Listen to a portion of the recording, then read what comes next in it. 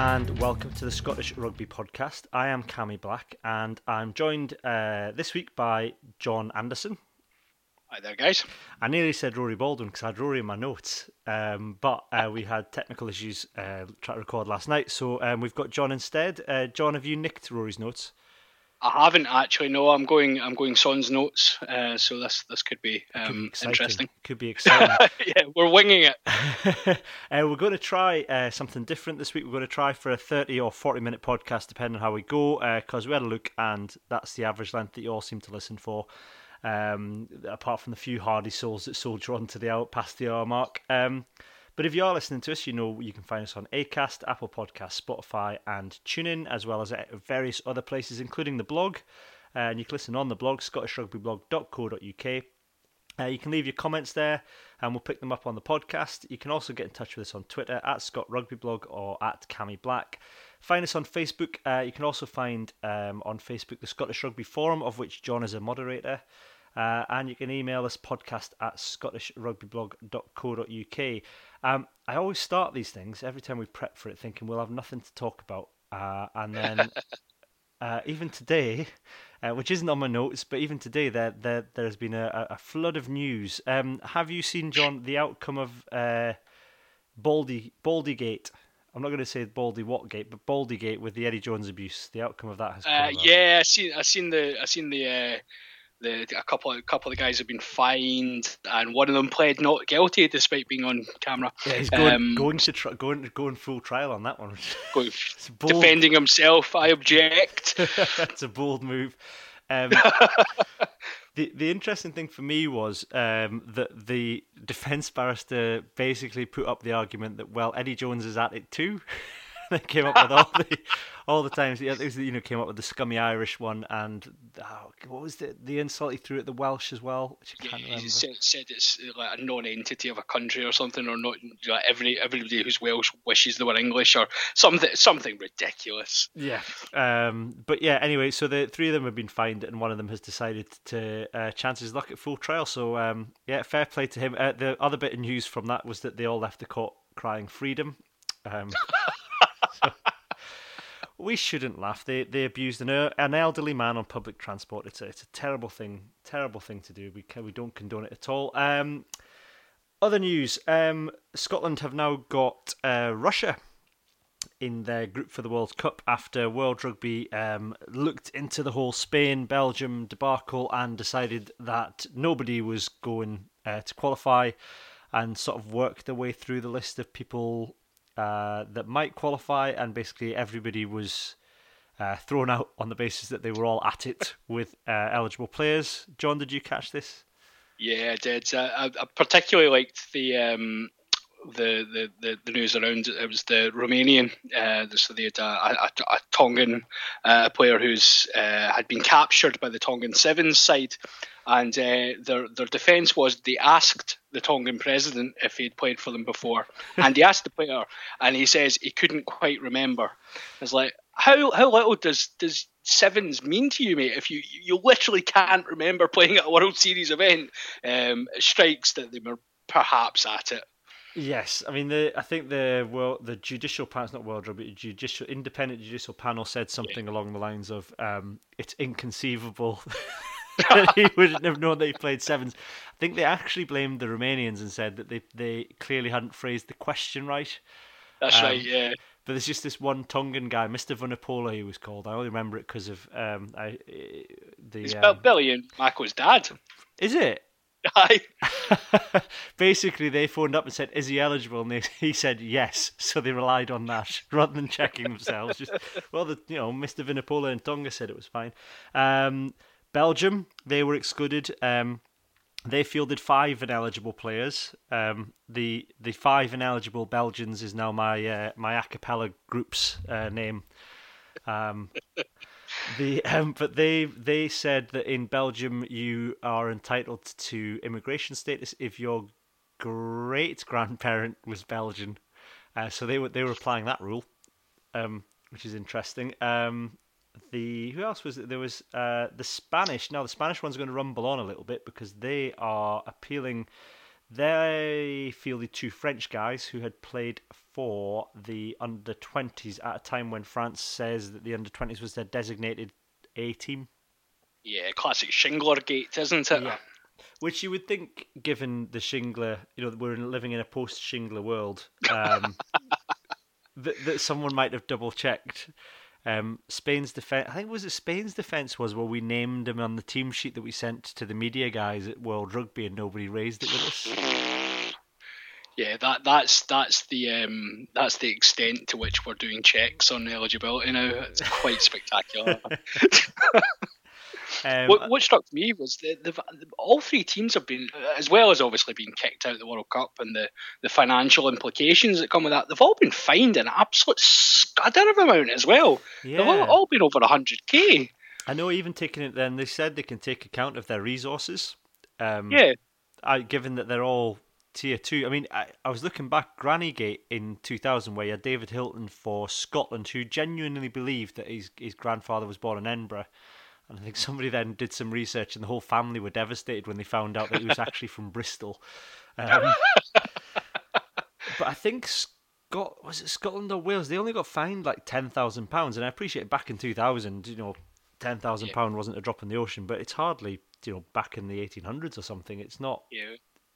Well, they were saying that it's each of the, so they've based it on, there's an amount for each player / instance that they get fined for, and yeah, so obviously with Belgium, with the five players, I think it was 25k per player, so they were on 125k, and I think the Spanish, or no, I think it might be the Romanian lad, had played 9 times for them. so and I think that was 10k a shot, so they were just shy of 100k. So, and I mean, as you say, I mean, they're tier 2 nations. You're not going to see. I mean, I'm fairly certain none of the tier 1 nations have played at these sides out with a World Cup. So that's a lot of money. Yeah, no, it's big dollar. And of course, the real kicker, I suppose, is that they've lost their place to that country of sporting integrity, Russia. The only thing I know about Russian rugby, this is quite random, but the only thing I know about Russian rugby is on the Rugby World Cup 2011 computer game, they were the worst team. Right. That's all I know about them. They had a kicker who was absolutely honking, and they had a winger who had above average pace. It was basically like Scotland, actually, minus the kicker. Yeah, I mean, are they not just made up of Krasnodar? I would imagine so now, yes. What was the other Russian side that was there as well? There was another one in the Challenge Cup recently, wasn't there? Yeah, I assume Siberian mob. Probably. There's a lot of money kicking around Russian rugby by all accounts, as there is in all Russian sport. The less said of that, the better. I'd say thank you to the Irish lad on Twitter when I'd sort of made a comment about Russia being the home of sporting integrity, who then atted the Russian rugby union in his reply. To which I said, please don't do that. I'll end up with a Russian troll farm on me before you can say perestroika. And then the Russian rugby union favorited that tweet. So yeah, I'm wiping down my door handles and watching out for men with long umbrellas at the minute. Yeah, if you're listening to this podcast later on, please just check in with us on Twitter to make sure we're still okay. Yeah, I think Vladimir Putin is doing a stand-up job for the record. There, I've said it. I've said it now, yeah. Leave me alone. Next on the news, what have we got next? The Pro 14 TV rights, which since the last podcast that was announced. John, now, you're a regular at Scotstoun. Yep. What's your take on this, given that we're now getting all games in HD? I am less sceptical than I was. I was. I think the HD is the big swear for me. Slight sarcasm there. No, I think it's thinking about it now. Just now, we've obviously got the Sky coverage to take some of the, particularly the Glasgow game this weekend as well. And I'm one of these guys. I like to watch, rugby when it's on. I like to watch plenty of rugby, and for a tenner a month, I'll give it a bash and we'll see. I was very sceptical, but we'll give it a bash and we'll see how we go. I like that we've got all the games and they've guaranteed that. So yeah, I'm happier than I was. Yeah, I mean, it suits someone like me. I mean, I'm big into rugby, but fairly casual observer of other sports. So I've never really had the impetus to invest big in any sort of sports package with anyone like BT or Sky, because I've no need for it outside of rugby.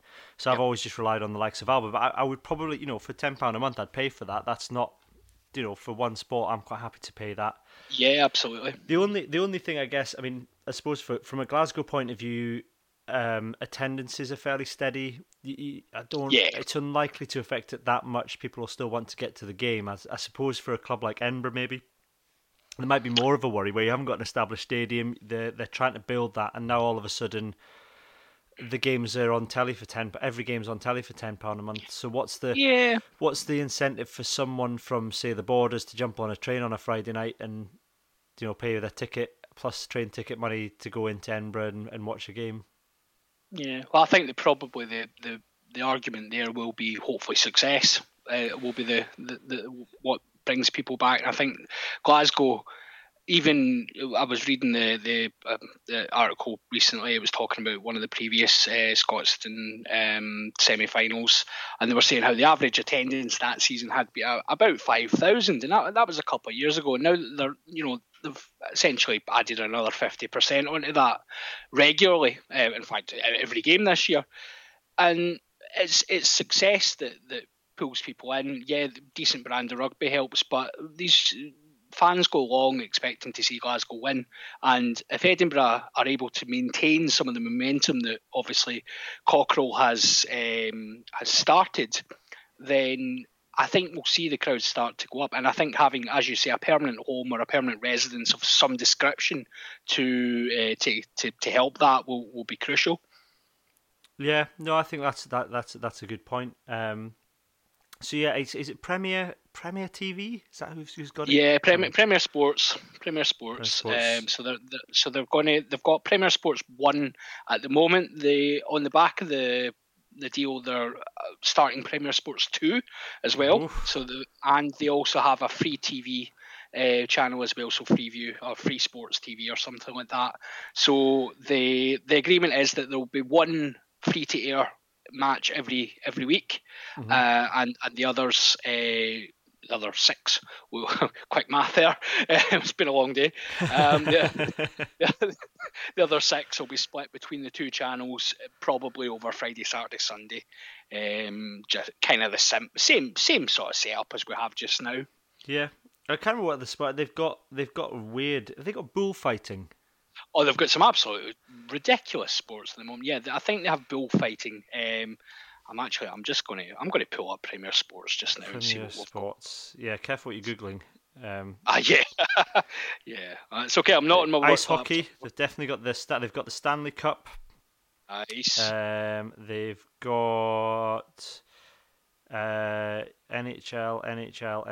Swedish Speedway. Oh, I'm a big fan of Speedway. Is Swedish Speedway? More Berwick Bandits. Go Bandits. Nice. Let's have a look. Hurling. We've got some live hurling. Oh, I'm all about my cousin used to play hurling actually. All events. Hang on. Strange fact. Some rugby. They've got some rugby league. Oh, here we go. Nice. Full list. It's Tipperary versus Cork. The Coca-Cola 600. Charlotte Motor Speedway. Firekeepers. NASCAR. They've got NASCAR. £10 a month. This is a bargain.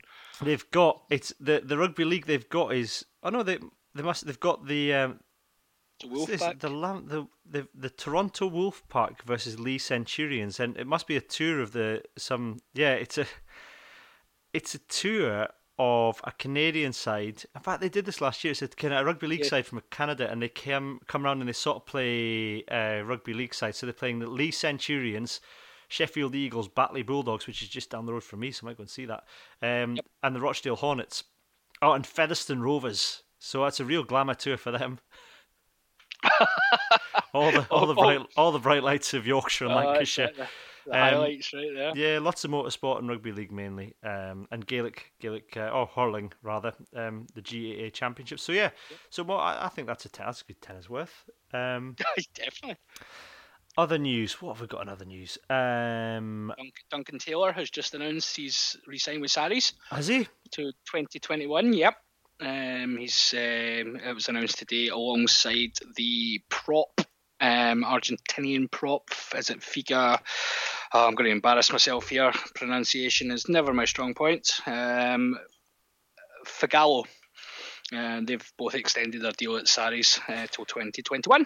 Yeah, in terms of transfer news, and one of these I'm quite interested in your view on, John. Richie Vernon. Any news on where he's off to? Because he's been let go by Glasgow at the end of the He season. has been let go, yeah, and it's all quiet on the Richie Vernon front. I've not heard anything as yet. Yeah, you would hope he'd find somewhere a club. I think I mean, it's interesting. I forgot that he actually turned out for Scotland during the last World Cup. Yeah, he got into the because Dunbar was it was kind of a like, well, not like for like, but he was sort of the replacement for Dunbar, who just about made it fitness wise, but not quite. And yeah, Vernon was in it. He's been very unlucky the last 2 years with an injury, but I think he's still only 30. Yeah, and he could definitely do a shift for someone. Yeah, I mean, he's probably a decent squad player for someone in the Premiership. You would hope. Absolutely. I mean, I would. I'm sure he'd do good. I'm sure he'd be excellent at Championship level. Yes. But I would hope that he would certainly be able to do a job in the Premiership. Or even the French D2, if he wants to go and get beaten up every week. All joking aside, obviously Richie has a bit of a fans a cult about him. But all joking aside, the man is, from my dealings with him, an absolute gentleman. He was involved in helping out a secret message for my brother-in-law for the wedding. So he was he done an absolute sterling job with that. Yeah, and he's written for the blog in the past. He did a little tour diary right, for us. Yes. Back, that was the World Cup, wasn't it? It was, and he even more recently gave his summer tour squad as I think it's 15 players. That's right. As himself, just named himself 15 times. Legends. Other news: Tim Viss is retired, which sort of came out for the blue, and I don't think, based on the sort of passive aggressive response from Gregor Townsend of, oh well, we've got other wingers coming through, it'll give them a chance. Response to this, I think it sort of came as a surprise to everyone, but I felt he had a really good game against Wales in the Six Nations. So not this Six Nations, last Six Nations, he had a really good game against Wales, but he's sort of dropped out since then. I think they were all pointing to the game against Wales, where he absolutely shocked us into stunned silence. I think the fact that we point to that is probably indicative of the problem Tim Visser's faced at international level. He's a phenomenal finisher. He'll get on the end of anything you want, but that's not going to cut it in this brand of Scottish rugby. Yeah, he maybe came along at a time when we were lacking finishers, but now we've got people that can finish and defend. Then, yeah. Who else? Oh, John Hardy. There was a mild panic when someone from the School of Hard Knocks said, congratulations on the retirement, and then hastily had to withdraw that.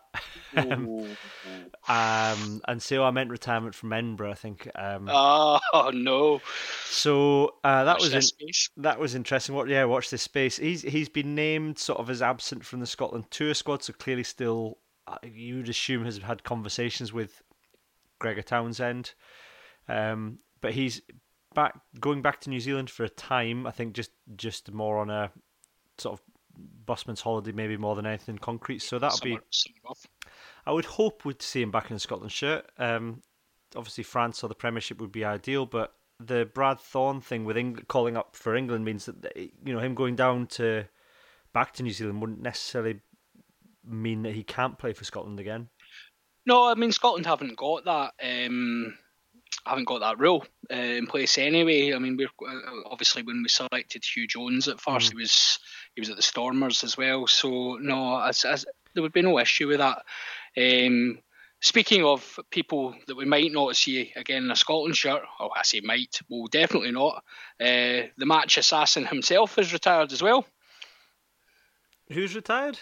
Scott Lawson. Oh, of course he has. Yes, he's off to be director of rugby at St Andrews University to teach them how to kill off games. I know. Yeah. But he's been absolutely phenomenal for Newcastle Falcons the last few seasons. So he's tearing it up. Yeah, him and Ali Hogg, who's also retiring. Yeah, and again, Ali Hogg's one of those players. It's just such a shame he didn't make 50 caps. Yeah. At a time when we were crying out for a ball carrying 8. Could do a job at Glasgow. Possibly, yeah. Speaking of Glasgow, Richard Cockerell is making come hither eyes at all 3 Glasgow scrum halves. Dave Rennie is unhappy about this, but nonetheless there is a suggestion that Glasgow have too many Scotland internationals at 9, and Richard Cockerell would very much like one of them. That does not suit. You can see what he's doing. You can see his point, really. However, I know Dave Rennie is none too impressed with the way that Richard has approached this. Dave Rennie's argument will be that Glasgow are competing at the top end of the Pro 14, will be hopefully again next year. We'll be looking to make a decent dent in Europe as well. Scrum half was the only area. I was reading one of the match reports from I think it was the Leinster game during the European Championships this year, and we had 4 scrum halves in the squad, but just because of the injuries around the rest of the positions. So it does show you do need depth. However, the counter argument would be: is it better for Scottish rugby if Ali Price goes across to Edinburgh to sit behind a dominant pack and develop as first choice there? It's a tough one. Yeah, I don't know if there's any answer to it necessarily that is going to satisfy everyone. No. Well, we're low tie and we're low close and doggy bop on in the speedos, but I just want to know, did you see the legend that's Dougie Donnelly? So it's Where's Dougie Donnelly, our player and pundit spot section of the podcast. Callum Mitchie got in touch on Facebook through the Scottish Rugby Forum to say he saw Grant Gilchrist a couple of weeks ago outside the Balmoral. He had to do a double take because he wasn't wearing his red scrum cap. And he crossed the road on a red man. Something Richard Cockerell wants to look out for. I also saw on Instagram that Magnus Bradbury's been out tombstoning in Oban, so maybe something for Richard Cockerell to talk to the boys about the off-season and looking after themselves. Definitely safer activities. Have you seen anyone, John, that you want to share with this podcast? No, actually, no. Glasgow George Square has been quiet recently. However, one of the fellow mods on the Rugby Forum, Ian Wallace, who is currently known as the Beard of Scottish Rugby due to his long flowing ginger locks, he saw Dwayne van der Merwe down at the Botanics, and he simply says, "Fella is huge." Which I think he does seem like quite a big lad. Ian's a bus driver through in Edinburgh, and regularly his route took him past Murrayfield regularly. So he constantly comments on who he's seen. It might be worth asking Ian. A few episodes ago, I think it was Brody saw Sean Kennedy getting on a bus at the Spires Hospital and then getting off at Murrayfield, and those apparently are 2 stops apart. So it'll be interesting to get Ian's take on how many Embra players are doing that short hop if he's on that route. Yeah, might be worth checking with Ian as well how much that fare costs. 2 stops in Edinburgh could be quite pricey. Possibly, yeah. So there's a bit of a matter of expenses to be considered there as well. Exactly. Yeah. Alan Dimmock, formerly of this blog, but now of Rugby World, got in touch. I'm now calling him Alan Hollywood Dimmick because of some of the spots he gets. He saw the Exeter Uni rugby team in Hong Kong airport while he was queuing for sweet, sweet Popeye chicken. He also saw, and this is classic Alan Hollywood Dimmick name dropping here. He, whilst stood with Stephen Jones, that's Stephen Jones of Blocking Everyone on Twitter, Stephen Jones, waiting to record a rival podcast, he saw Nicola Sturgeon, which I think was probably at the Times office. So I asked Alan if he'd asked her what she thought of the Super 6 franchises, but apparently he didn't get a chance to look at. Didn't get a chance to ask her. We have got, this is a great one. I've got a Dougie Donnelly contribution. Now it's not from him, but it's from his Twitter feed. Dougie Donnelly saw Scott Hastings on an Emirates flight. That's gold. That is gold. I think Dougie's getting closer to revealing himself. I think I think if people stick with us, I'm not saying it'll be next episode or maybe the one after that, but I think Dougie's coming, and he's coming soon. At some point, he's got to submit his hands in the ruck, isn't he?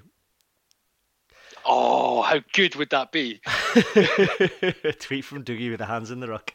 Very quickly, we'll move on. The Scotland summer tour squad, John. Any surprises in there for you? You happy with the balance there? Yeah, I think a couple of surprises in terms of there was maybe a few more senior players who could have had the summer off. It's good to see the younglings getting an outing. Good to see us trying a few things. My only concern is maybe the Argentina game. We're taking, and I think Gregor's been quoted as saying it's unlikely that, he said 28 of the 33-man squad will be travelling to Argentina. So there's going to be people leaving after USA and Canada as well, Hoggy being one of them. So you're going to the toughest opponent of the tour, away from home. Argentina is, very, very difficult to go down there and get a win anyway. So, I'd be concerned that we might be on the wrong end of a bit of a scalping, actually. But it's a summer tour. That's what they're there for. We can go and enjoy ourselves, try some new things. It'll be good to see Adam Hastings in particular. I think good if he can get some game time. Other than that, the biggest concern for me was the wing. We seem to have just run out of wingers. Yeah, because not many people. Who's your name? I'm on the article at the minute. I'm going to go back. I was looking at someone's comment that I to read out, but so we've got Lee Jones. You've got Duncan Taylor, who can play on the wing. Byron McGuigan. How was I say Barry McGuigan? That shows my age. Let's go with Barry. Barry McGuigan. So what? Lee Jones, Barry McGuigan, and then Duncan Taylor, who's a utility player. Potentially, I mean, I suppose you could play. Let's have a look. Chris Harris covers wing as well. Covers wing, yeah. Yeah, I've come out on that with Fraser's comment. Blair Kinghorn has played wing before, so I suppose you could go with a back three of Kinghorn, Hogg, and there was a frightening suggestion, and I think that it was Tooney himself had said Hogg can play 10. So. Yeah, I know. What I mean, I think I need to have words with Gregor and sort this out. That could become a terrifying reality. I mean, if it goes well, I'm going to get absolutely hounded by people, and when it inevitably goes terribly, I'm going to be doing the hounding. And I mean, there's no way I win out of this. Tony, come on, if you're listening, Gregor, seriously, just come out and nail this in the head. Just be like, no, this is not happening. But yeah, I mean, he's done it. Did he do it once at Glasgow? Was it Treviso? Couple of seasons ago. Treviso, yeah. And it went, by and large, it went terribly. In fairness, Hogg did get man of the match that day. Did he? I didn't think it. Kicked 7 out of 7. Yeah, he had a great game. Did he? I thought it was absolutely brilliant. No. I remember watching parts of that game and thinking it went a bit shaky, but no. Oh well.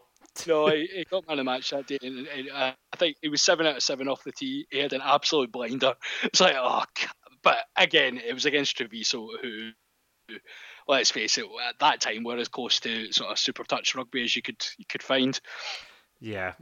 Yeah, fair enough. Fraser on the blog has said, decent squad, good balance of new and old. George Horn and Sam Hilder-Klein seems to confirm my suspicion that Pyrgos and Fowles were in the Six Nations squad to make up the numbers. Chris Harris is the only real questionable pick for me. He was terrible for Scotland. I'd completely agree with that. But maybe Townsend can see something there and he just had a shocker. I think there's something in that. I mean, Townsend said that Harris produces the best sort of numbers in training, so there must be something there. And I get, he's played what he did a few minutes against Samoa when Scotland completely collapsed in that Samoa game in the autumn, and then that horror Wales game. So I don't know, maybe it would be harsh to overlook him now, but he's probably only got, I would say, this tour, and then that's it. I think if he can't perform in this tour, then that's. I have no doubt, and he's a good player for Newcastle Falcons, but whether or not he can cut it at national level is a different matter. Yeah, I think we've got to remember as well that if we remember when Duncan Taylor came through, his first few caps as well, he was absolutely honking, and everyone was questioning this big gangly guy with an afro from Sarries. What was this all about? And then he gets called up after a few injuries to our never-ending list of centres, and all of a sudden he goes on and he's a world beater again. So I think it's. I after the Wales game emotionally was writing Chris Harris off and wishing ill will towards him, but I think he deserves another chance based on his club form. He's been exceptional down at Newcastle this year. The few times I've seen them, he's been really, really solid. And like you say, Townsend. Obviously, Townsend. Accent's gone a bit mad. He clearly rates him. So yeah, let's again experiment. Let's see what he's got in the summer. I agree with you though. I think he's running out of opportunities very, very quickly now.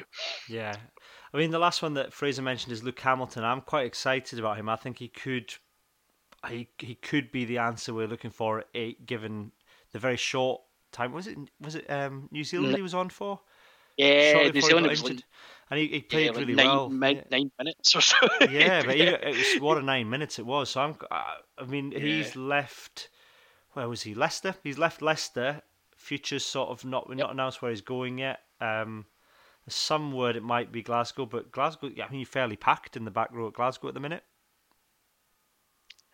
Yeah. It's I would say less so than Edinburgh, to be fair. But yeah, I think if he's going to come north, I think Glasgow would be the sensible option for in terms of balancing the squad, unless of course Cockrell wants to send I don't know a Mata or a Bradbury over the road. It would only be sensible to compensate Glasgow for the development of one of these international scrum halves that he so desires.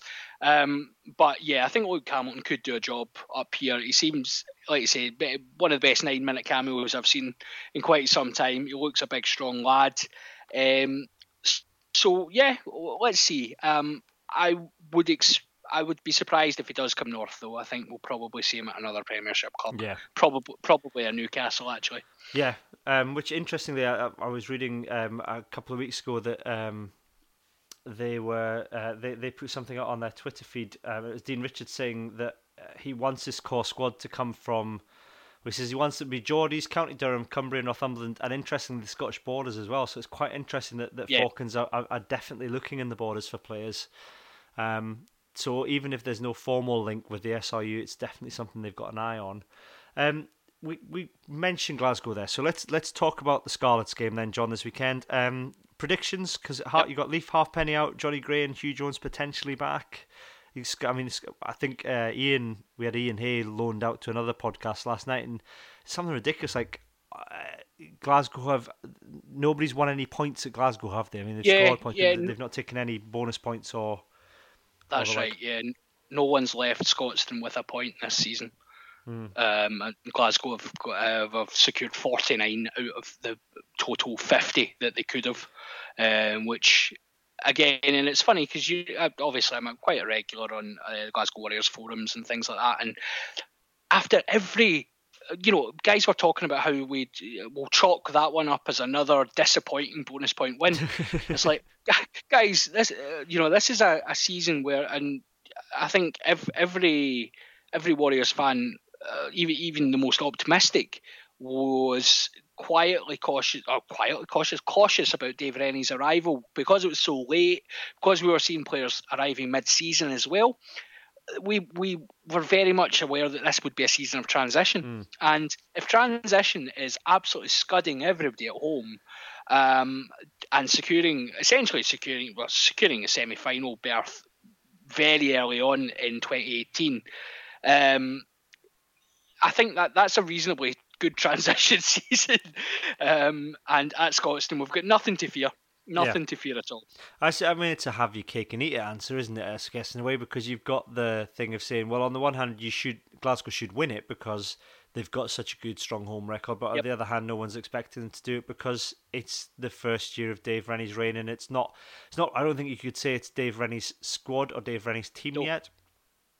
No, definitely not. And I think you can see the Dave Rennie game plan is continuing to develop, and I think, with a full pre-season, some of the fans have been complaining that we're still making the same mistakes that we were making in September and October, and for the most part, yeah, we are, because we're still trying the same things. And when you're playing ambitious rugby, as you see from Finn Russell, sometimes things just don't come off, and you look like an idiot. And Glasgow have done that, and in some games they have looked very, very average.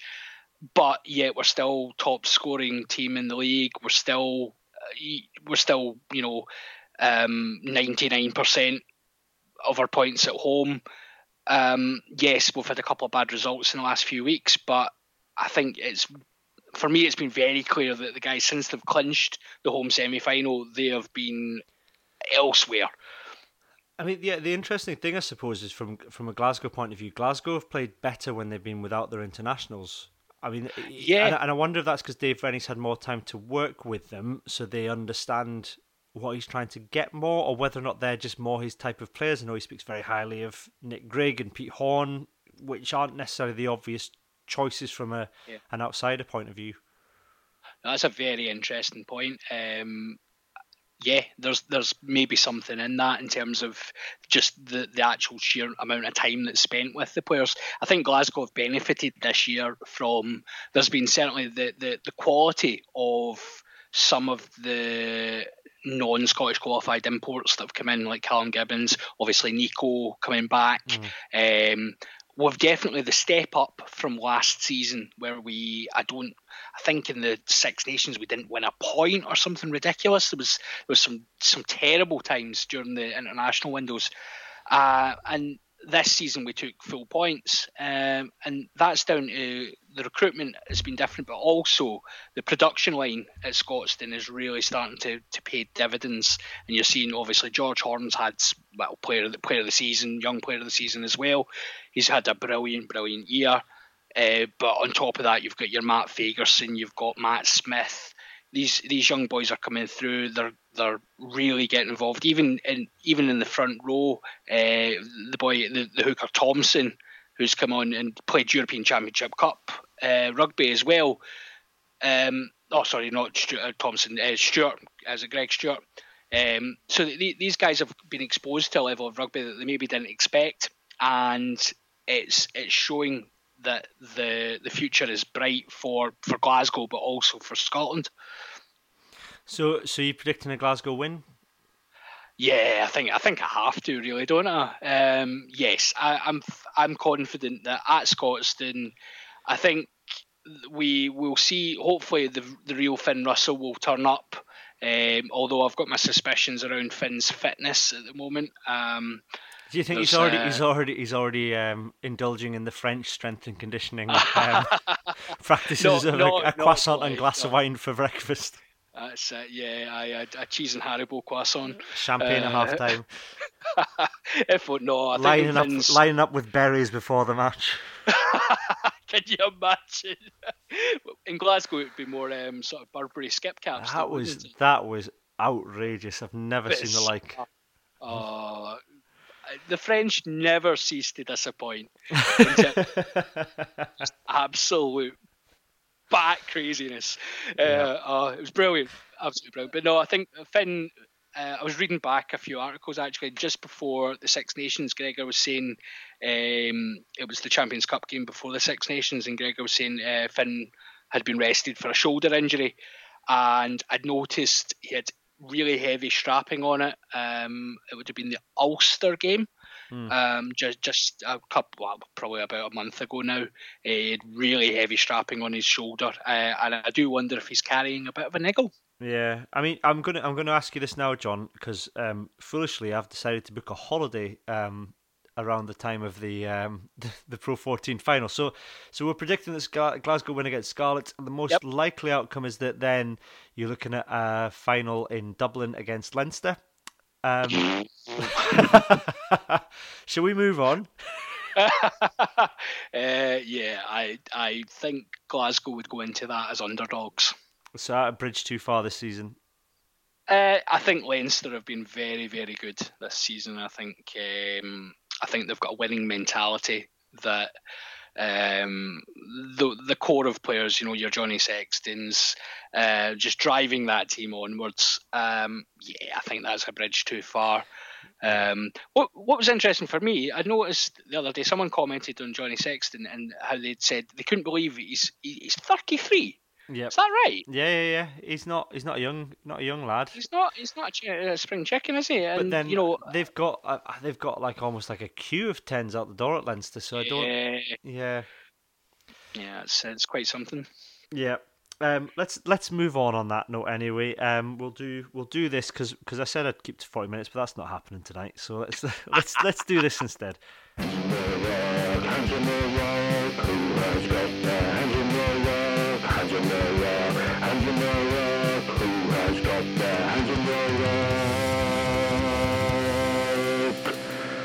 Yeah, it's time for Hands in the Ruck or any other business section of the podcast. Thank you for all your contributions. We've had quite a few this week.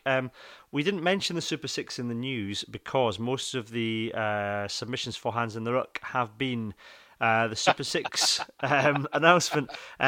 Who was it? Dermot Gormley was one who tweeted me to say that his Hands in the Ruck was the geographic spread of the Super Six. Which has had quite a few knickers in a twist. I was obviously when we originally planned this program, we're going to have our Caledonian representative Rory on the podcast. But John, I mean, you're Glasgow. You've got, I mean, Ayre's got the airport. I mean, it's within an hour of like most of Glasgow, right? So that surely counts. As is Edinburgh. Yeah, there's another 3 franchises across there. It's fine. It's totally covered. Yeah, I mean, Stirling clearly, is. I didn't even think Stirling was in Caledonia. I would have put that central belt. But there you go. Stretch, isn't it? So yeah, there's a lot of backlash about that, particularly the Glasgow not getting a Super Six franchise at all. And you do, I mean. From that point of view, John, I mean, I think I said in the article on the blog, which is again, worth people having a read of. Rugby is not the dominant sport and never has been in Glasgow, and Warriors have made huge strides in that area to get people along, get people interested in rugby. To a certain extent, you've got we had one of the big teams in football teams in Glasgow on the wane. And it feels like a massive missed opportunity not to stick a Super Six franchise in there as well. Yeah, it definitely does, and I think hearing the words that are coming out from the Glasgow Hawks, if there was shortcomings in the bid, they should have been addressed because aside from any of the statements SRU have made previously regarding the geographic spread, aside from any of that, it is a huge huge missed opportunity. What was it? Glasgow Warriors, if you take average attendance, are the 5th or 6th biggest supported club in Scotland now, and and competing with Rangers, Celtic, Hearts, Hibs, Aberdeen, and then you've got Glasgow Warriors. It's a huge market. They've got the potential to tap into, and people are constantly complaining that Scotstoun's not big enough. Yep. People can't get along to games. The next logical step is to have these players of the future, potentially the next generation of professional rugby players playing at club level. People will go along to see that, and it boggles me that they've missed that chance. I suppose, yeah. I mean, we had another for balance. We had another submission from Matt Stokes on Twitter, who said his hands in the ruck with people who think Glasgow Hawks, that is, should get in purely because they're from Glasgow, despite having a smaller fan base, no ownership of a ground, and less success in the league than their Edinburgh counterparts. Clubs had to submit bids for a reason, and I think, I mean, from that point of view, Glasgow Hawks was set up as a development side for the Glasgow region, and they've, one of the huge criteria is they wanted a sort of community buy-in, and if you're setting up a club as a development side, there isn't that community link. And I think Hawks have said if they didn't get a Super 6 franchise, they would cease to exist. Yes, that's right. So I suppose from that point of view, really the thing that was missed from a Glasgow point of view is only putting, Hawks being the only ones that were put forward, which on paper is probably looking at is probably quite a weak bid compared to maybe some of the other community-based teams, or maybe even Hawks going in with the sort of teams that's linked to, the more traditional clubs that's been linked to in the past, and going in and putting a sort of like joint bid in. No, I think you're absolutely right. I think there's no doubt that there was weaknesses in the Glasgow Hawks bid, and those have been aired on a number of platforms. Back to my point, I think that for the SRU could have done themselves a favour by not necessarily. I'm not saying they should have put Glasgow Hawks through because they're from Glasgow. I'm saying they should have given them the opportunity to address some of the weaknesses in their bid. Purely, and that could have been extended to any number of franchises within the bidding process. And if it so happens that after that opportunity is granted, and after that Glasgow Hawks are still not up to scratch, so they're not going to be viable, so be it. That's fine. But there's too many ifs and buts at the moment that kind of support the SRU's stance for me. Yeah, and I think that the Caledonia issues you had, it was a choice between Stirling and Dundee, neither of which are particularly sort of northern, because there was no bid from anybody up in Aberdeen. Given you've got sort of Highland, it feels like again a missed opportunity for not putting together a joint bid with some, because the criteria was, I think, if you put in a joint bid, then the clubs that are jointly bidding can still exist and still have teams within the main competition. That's right. So again, it feels perhaps they've talked. I think Mark Dodson's on record as saying that there will be other rounds, there'll be other opportunities, and perhaps maybe some of those clubs are just a case of saying, taking a step back and seeing how it all pans out. Yeah, and I think there'll be, for some of the bids, there will maybe be a bit of relief actually, because I think there was an expectation of certain clubs that they had to get a franchise or had to be involved, and those who have not been successful, let's see how it pans out. But yeah, they'll maybe be breathing a wee sigh of relief in a year's time or 2 years' time, depending how this goes. Yeah, I mean, somebody else got it was Peebles Elbow on Twitter got in touch to say he's not sure that Melrose is a great choice for the Super 6. And there was a wee bit of debate in the blog actually between it was wonderful. I was really enjoying it. It was a proper Borders parochial fight in the comments section. I'm desperately trying to find it now. There's like basically two guys at it, and I must find out who they were. They were arguing about the. Oh, here we go. It was Stu and Bodeman. So Stu was arguing that Gala and Hoyk don't have better facilities with the exception of undersoil heating, which were paid for by the SRU.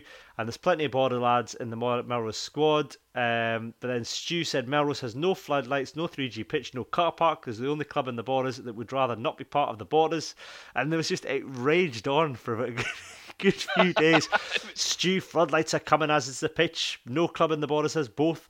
Both Hoyk and Gala are happy, important players in the 70s and 80s. It's got proper deep wounds being reopened by this in the Borders. So love to see a bit of that in the comment section. But yeah, I mean, I suppose, People's Elbow's point was I think that the Borders failed to sustain a professional team, because it is so tribal in the Borders. Getting someone from Gala to support a Melrose team, and likewise vice versa, is a hard sell, and even getting them to sell a Borders team is a hard sell, because people from Gala will follow Gala, people from Selkirk follow Selkirk, people from Melrose follow Melrose.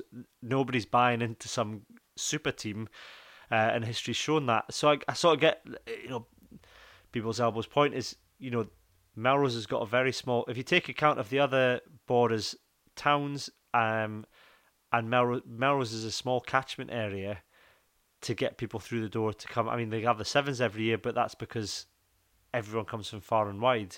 That Yep. Melrose is a small town. How many people are going to turn up every week and watch the games? Well, that's the big question, and I think it ultimately comes down to how much has that played a part in the actual decision making process, because these clubs are going to have to be in some way financially viable. They're not going to be completely funded by the SRU, so does the Melrose Sevens fund Melrose's franchise? Very, very possibly.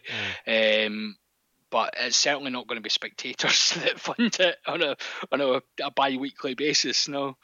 Yeah. So that was that was it for Super Six. If you want to get involved in the debate, particularly if you want to just throw mud at each other, people who live in the Borders, we're always up for that sort of thing. Just try and keep it clean and as polite as you can. Any hands in the ruck from you before I move on to the others, John? It's not strictly Scottish rugby related, but I'll throw my disdain in. Jerome Garces. Oh my God, what an absolute howler that lad had on Friday night in the Challenge Cup final. I will just say before you go any further, you do realise that you are now agreeing with Stephen Jones. Well, I mean, I think Stephen as he said before, I think Stephen has guys to do his blocking for him. So, I think having watched the game, it was unbelievable. And the bit that really, really ground at me was the big prop. Can't remember the lad's name off the top of my head. The big prop down the line, stunning offload out the back door. Winger goes under the posts, and Garces is blown for a forward pass. He's absolutely adamant it's forward. Now it's not forward in a month of Sundays, and one camera angle would tell you that. And we criticise referees for being too happy to go upstairs. If there was ever a chance or ever a example of when a referee absolutely should, it was there. And Garces is bad for that. Not saying he's a naughty boy for that. He's bad. He does that regularly. That and his interpretation of the breakdown, which just drives me bonkers. So he is officially on my what we will now know as the John Lacey, George Clancy hit list. I'm aware that I'm running out of battery here, so let's see how we go, John. I will still be. You'll be able to hear me, but we might stop recording. Other hands in the ruck. We've had a late one tonight from the Black and Red, who said the badge change for Gloucester, the fact they're now offering to get for people to get their tattoos changed. Which sparked a lovely wee exchange on Twitter, including Lee Thompson, who said he was considering getting an Embra tattoo in 2019 to celebrate his 10th season supporting, but the board is wild enough they'd probably change the logo in January.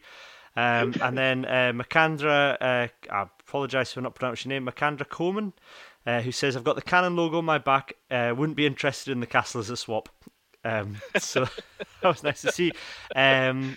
My hands in the ruck was Cammy Redpath being called up to England, which it's just I've fierce box and arms race in calling up players younger and younger in order to try and tie them, and sort of ties into this idea of a second team, designated second teams. I think just be done with it. I don't think you should be allowed to have your under-20s as your second team. Keep it simple. First sevens, first 15s, tie you down to a country. Outside of that, it's fair game, and I think they should make it retrospective as well. I think it should apply to everybody, and that would open up a lot of guys who've been tied to New Zealand or even England and Scotland and playing A's, to playing for other countries.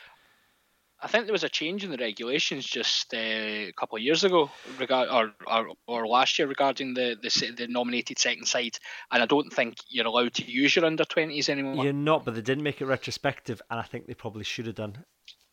Yeah. No, I see. And I feel, there's one player I've got, Scott Wilson of the Falcons, who played for England Saxons, who's Scottish qualified, born in Eyemouth, Scottish qualified, and he's played for the Saxons, and he's, he might get near the England squad one day, but you sort of think, England haven't got a Saxon side anymore. No.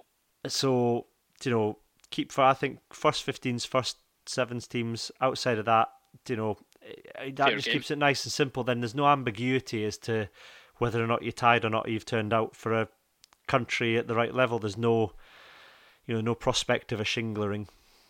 Yeah, or 5 ineligible Belgians. Yeah, which is a lovely note to leave it on, John. Thank you for that. What a great oush. So yeah, thanks again for listening. I tried to keep it to 30 or 40 minutes. That didn't happen. There was too much news. Blame the news. We will be back in June to cover the autumn tests. We'll go try and do those weekly. We'll also try and do a bit of a roundup of the season as well during that time. We won't have a post-Pro 14 final should Glasgow make it that far podcast, mainly because I've scheduled my holiday in the middle of that, so that's on me. In the meantime, if you've enjoyed listening to us, do leave us a review. Do tell your friends, family about us. And hopefully from next season we are going to try and be bi-weekly, so once every couple of weeks there'll be a podcast out, if we can get ourselves organised. But from the moment, it is goodbye from me and goodbye from John. Goodbye tonight.